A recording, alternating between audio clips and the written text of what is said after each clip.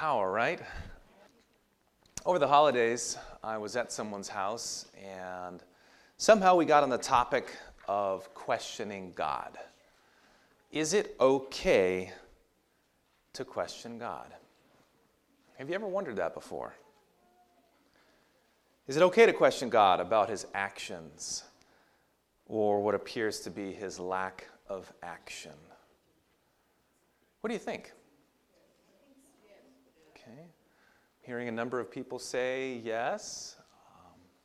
Some of you may be not quite so sure. I think the answer is, it depends. Let me share a few verses, and we'll see if we can sort it out together. Isaiah chapter 45, 9 through 10. Woe to those who quarrel with their maker, those who are nothing but potsherds among the potsherds on the ground. Does the clay say to the potter, "What are you making?" Does your work say, "The potter has no hands"? Woe to the one who says to his father, "What have you begotten?" Or to a mother, "What have you brought to birth?" So there's apparently a certain type of questioning that brings woe upon someone. The next couple of verses, "This is what the Lord says, the Holy One of Israel and its Maker. Concerning things to come, do you question me about my children or give me orders about the work of my hands? It is I who have made the earth and created mankind on it. My own hands stretched out the heavens. I marshaled their starry hosts." Apparently, there's a type of questioning that is, shall we say, questionable. It's almost a question that is intended to direct God as if we know what's better and what God should have done or what he should be doing. It's not a question that is deeply wanting answers. It's a question where we are accusing God almost, feeling like we know what's best. Or perhaps Romans 9:20. Paul picks up on this theme. But who are you, a human being, to talk back to God?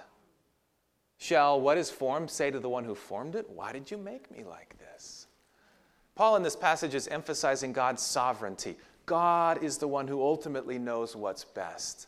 And who are we to tell God what to do? So perhaps there are some types of questions that are questionable. Or we think about the children of Israel going through the wilderness. Some of them questioned Moses, questioned God, and they said, "Why have you brought us out here to die?" Were they really wanting kind of an intellectual or a discussion with God? What is your plan here, God? I'm curious because we're a little hungry and we're not sure what's going on. Or were they just kind of accusing God in their questions? It was more of that. They said, "Why can't we just go back to Egypt and eat? We had garlic there and onions. We had cucumbers. Why can't we go back to Egypt?" The problem is many people who question God, they do it with a rebellious and an untrusting heart. And they're not truly trying to get answers from God. So perhaps for those types of questions, with that kind of spirit, we ought not to engage in those types of things. 1 Corinthians 2:16, the apostle says, "Who has understood the mind of the Lord so as to instruct him?" You can think about the story of Job. After all these questions are asked, God shows up and he starts turning the tables and asking questions back. And they realize how ignorant they are. Then the Lord spoke to Job out of the storm, and he said, "Who is this that obscures my plans with words without what?" Who's just talking without having any idea what they're talking about, right? So, is it wrong to question God? Well, I guess it depends on what your attitude, what your intent is. But certainly we're going to see today it is perfectly right in other ways to question God. We are invited to bring our questions to him. But we'll see that we have to bring our questions to God with humility. because we don't know it all. We aren't the maker of the universe. And as troubling as things in this world may be, we can't see things the way that God sees them. Okay, so who are some people who questioned God in the Bible? Well, one of them was Abraham. Genesis chapter 18. God came and visited Abraham, and he told him, I'm going to destroy Sodom and Gomorrah. And Abraham was troubled by this because he thought, what if there are good people that are in the city? God, surely you wouldn't destroy the righteous along with the unrighteous, would you, God?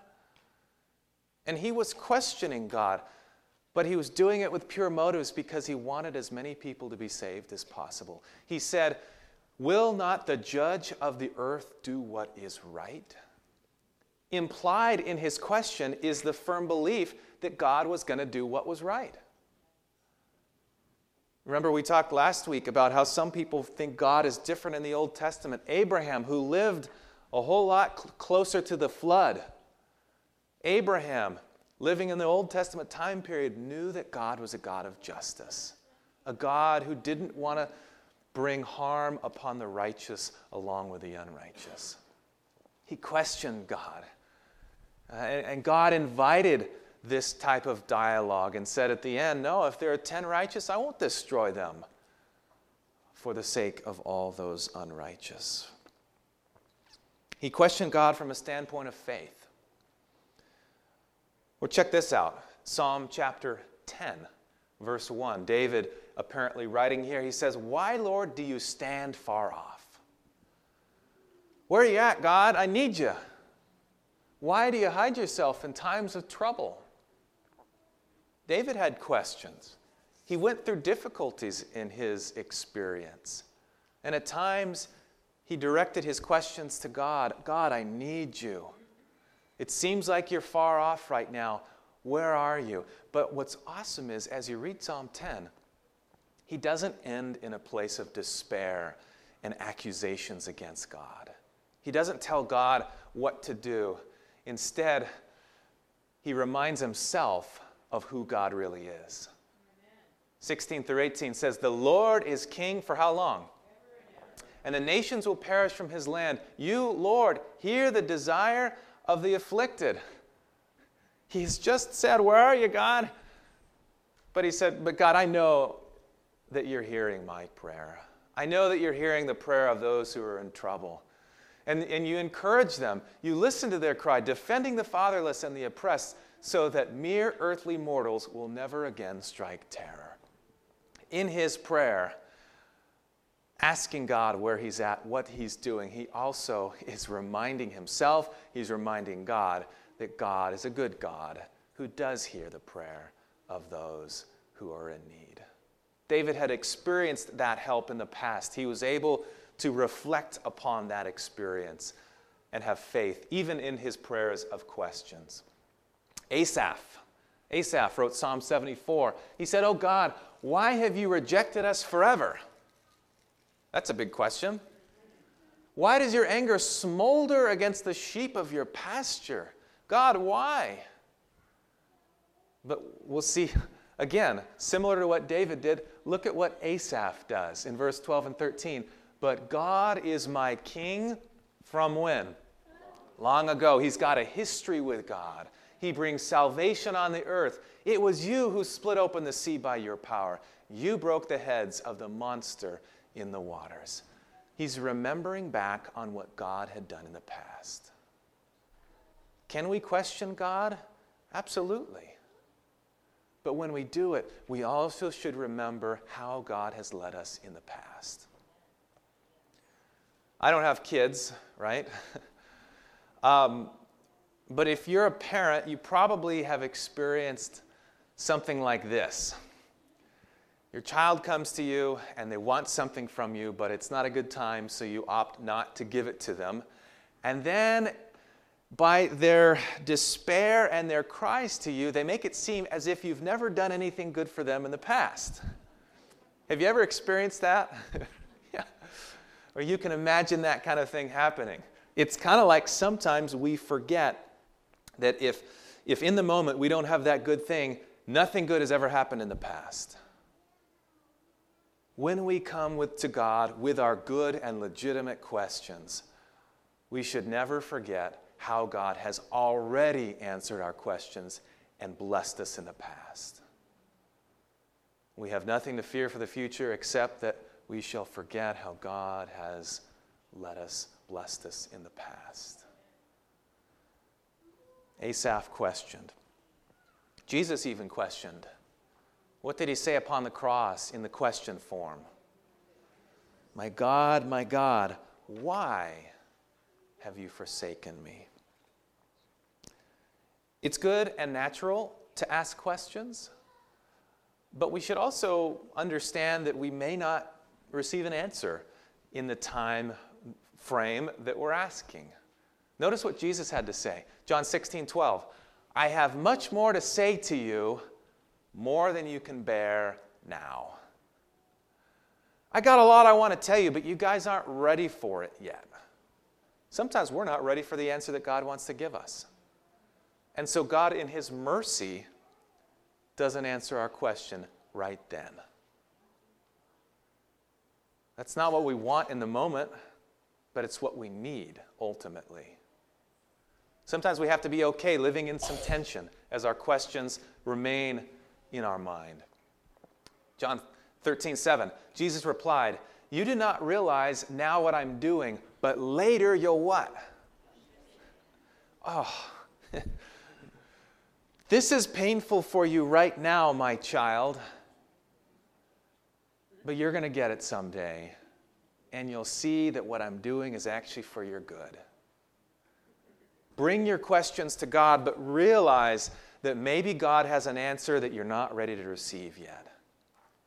Or maybe God is doing something that's impossible for you to understand right now in the heat of the moment, but you'll understand it later. They say hindsight is what? 20/20. Someday that's going to be true for us. For any question we have in this universe, God in heaven will reveal all the answers to us. And we're going to look at the answers and say, that's exactly what I would have wanted had I known everything going on. God, I understand and I support your decision 100%. Sometimes we just have to wait. Sometimes we have to wait. What about Isaiah 55, 8 and 9? For my thoughts are not your thoughts, nor are my ways your ways, declares the Lord. As the heavens are higher than the earth, so are my ways higher than your ways, and my thoughts than your thoughts. Again, we come to God with a humble heart, recognizing He is way above us in every category, except for sin, right? But that's not a category you want to be up there in. But He understands sin better than we ever could.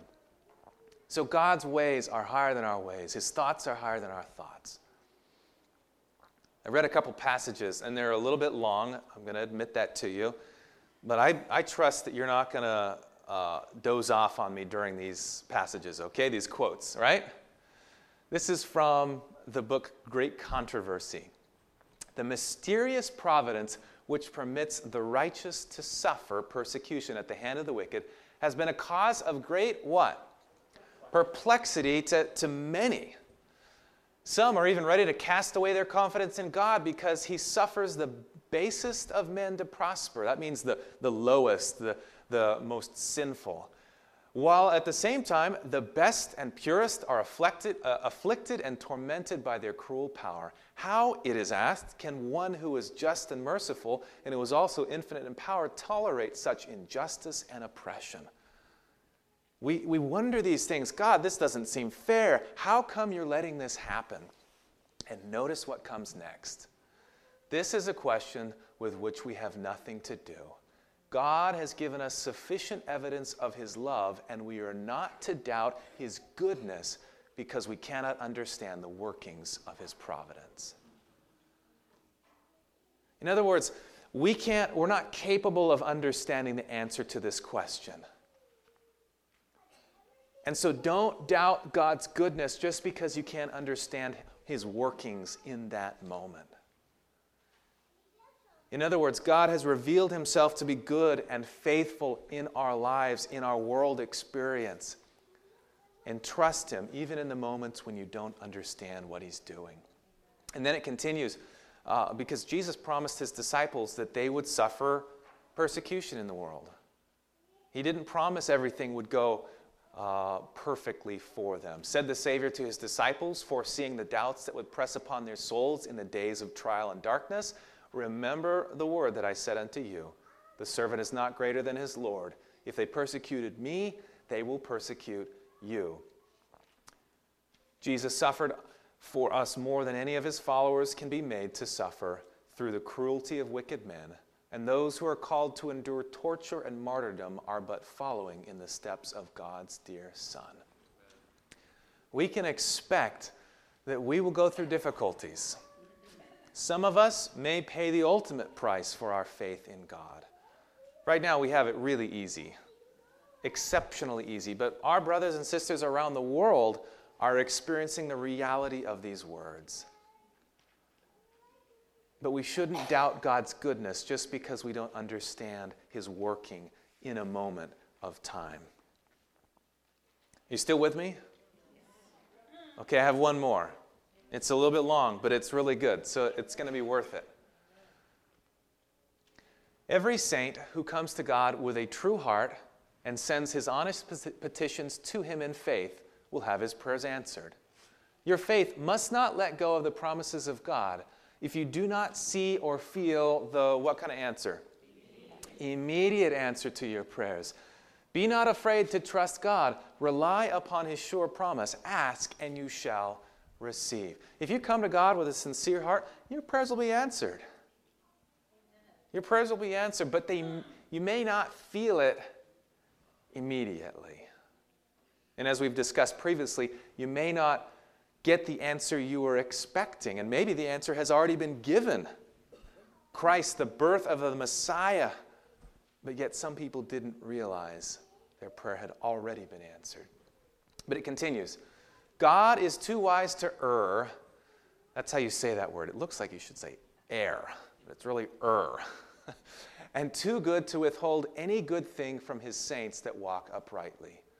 Man is erring, and although his petitions are sent up from an honest heart, he does not always ask for the things that are good for himself or that will glorify God. When this is so, our wise and good Father hears our prayers and will answer, sometimes immediately, but he gives us the things that are for our best good and his own glory. We got to be humble, again, realizing we don't always know the right things to ask for in prayer. I can think of things that I wanted in the past that if God had given them to me, it would have been trouble, right? You see this with teenagers these days, and all days. They find somebody that they're just so infatuated with, and they think, this is the person that I must date and marry.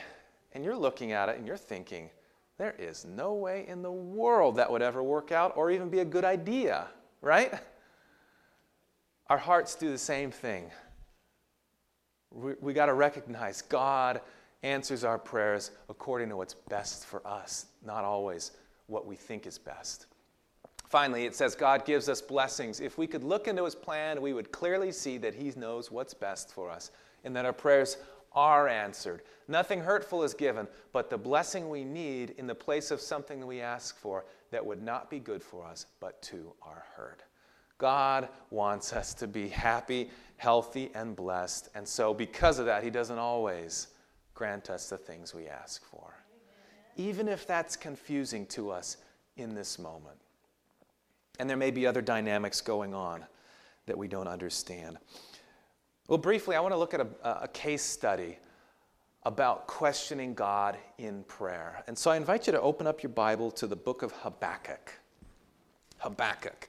Basically, if you can find Matthew, just hang a left, and it's not too many pages before Matthew. There's a few books in between Matthew and Habakkuk, but not too many. Habakkuk.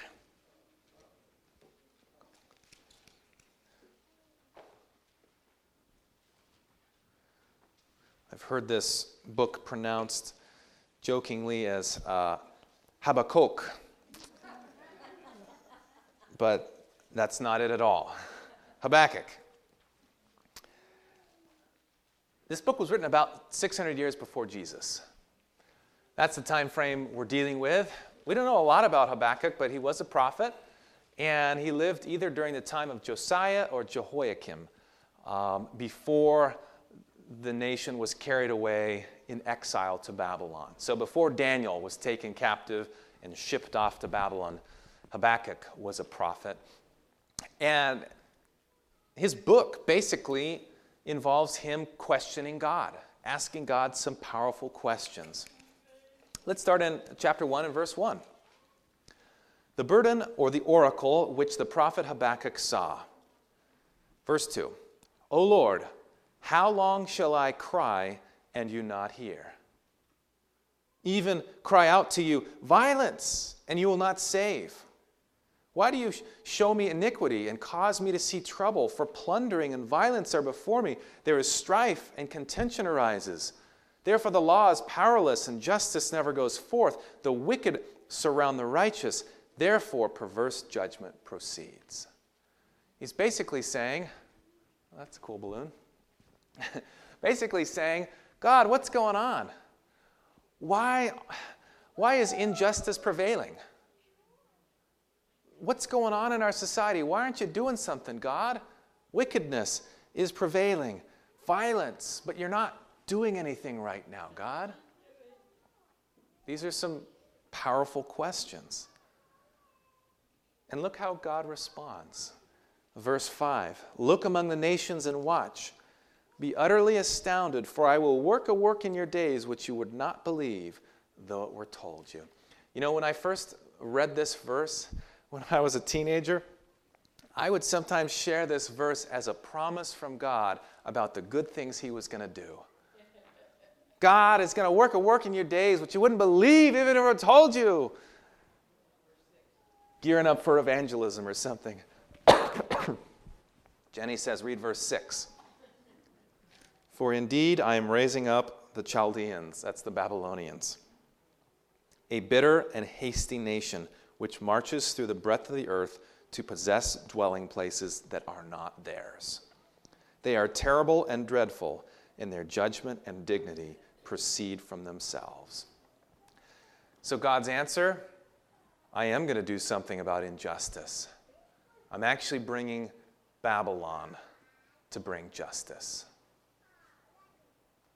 And Habakkuk actually, when he gets the answer, maybe he wishes he didn't receive it, because now it leads to some more questions. He wonders, okay, what's going on with this? Look at verse 12. He says, are you not from everlasting, O Lord my God, my Holy One? We shall not die, O Lord, for you have appointed them for judgment. The Babylonians, they're the ones that need to be judged, God, more than us. O rock, you have marked them for correction. You are of purer eyes than to behold evil, and cannot look on wickedness. Why do you look on those who deal treacherously, and hold your tongue when the wicked devours a person more righteous than he? So Habakkuk has just said previously, there's a lot of injustice. God, why aren't you doing something? God says, just wait, I am. I'm going to allow the Babylonians to come on in, and they're going to be the act of punishment upon the nation. And then he says, whoa. We might be bad, some of us. There's a lot of righteous people among us, and they're really bad. They're the ones that need to be punished, God. So this dialogue goes back and forth. Now, I have never had this kind of conversation with God, where it is perhaps an audible thing or in a vision. But God has revealed his word very clearly to us through the Bible. And we can ask God and ask for answers and receive answers in his word. And I tell you what, I have read passages that feel like God has taken a heavenly highlighter when I am asking him questions, and I read this passage and it speaks to my heart. God wants to talk to us. As you pray, as you ask God for answers, do it in the context of Scripture. We had the blessing this week at 10 Days of Prayer of spending some time praying Bible verses to God. This is a good practice that we should get into. So what does God answer to Habakkuk's second question? You look at chapter 2, starting in verse 2. The Lord answered me and said, write the vision, make it plain on tablets, that he may run who reads it. For the vision is yet for an appointed time, but the end of it will speak, and it will not lie. Though it tarries, wait for it, because it will surely come. It will not tarry. Behold the proud, his soul is not upright in him, but the just shall live by his faith. Yeah, the Babylonians, they're proud. His soul is not upright. But you need to concern yourself about how you live. The just person shall live by faith. Faith and trust in me. Trust that I'm going to do what's right. Live righteously. You can control your own actions, so do that. And of course, the Apostle Paul picks up on this and expands in 3 wonderful passages in the New Testament. And then it says at the top of verse 5 in my Bible, woe to the wicked. And God goes on to answer.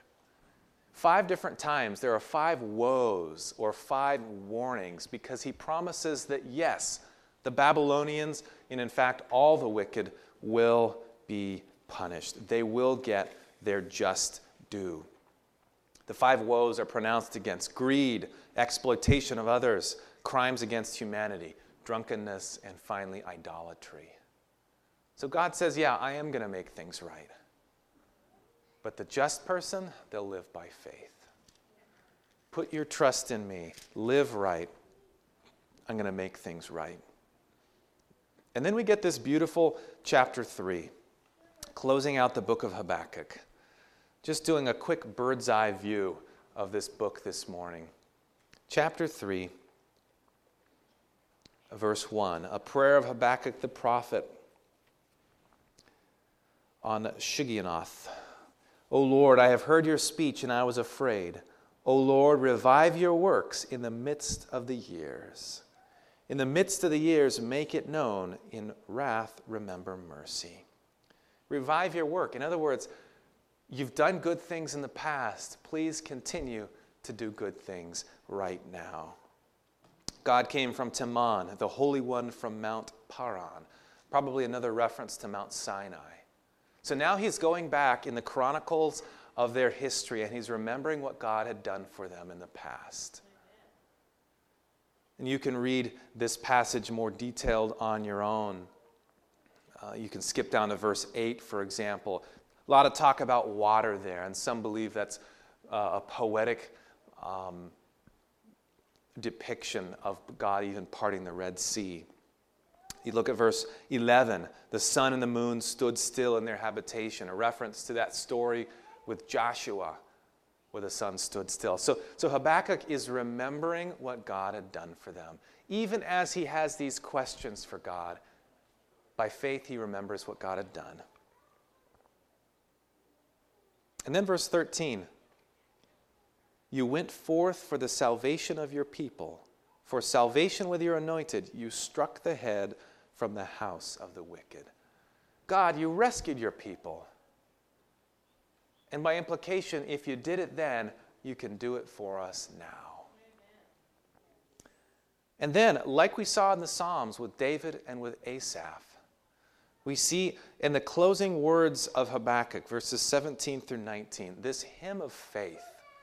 And I love these words here. They're so powerful.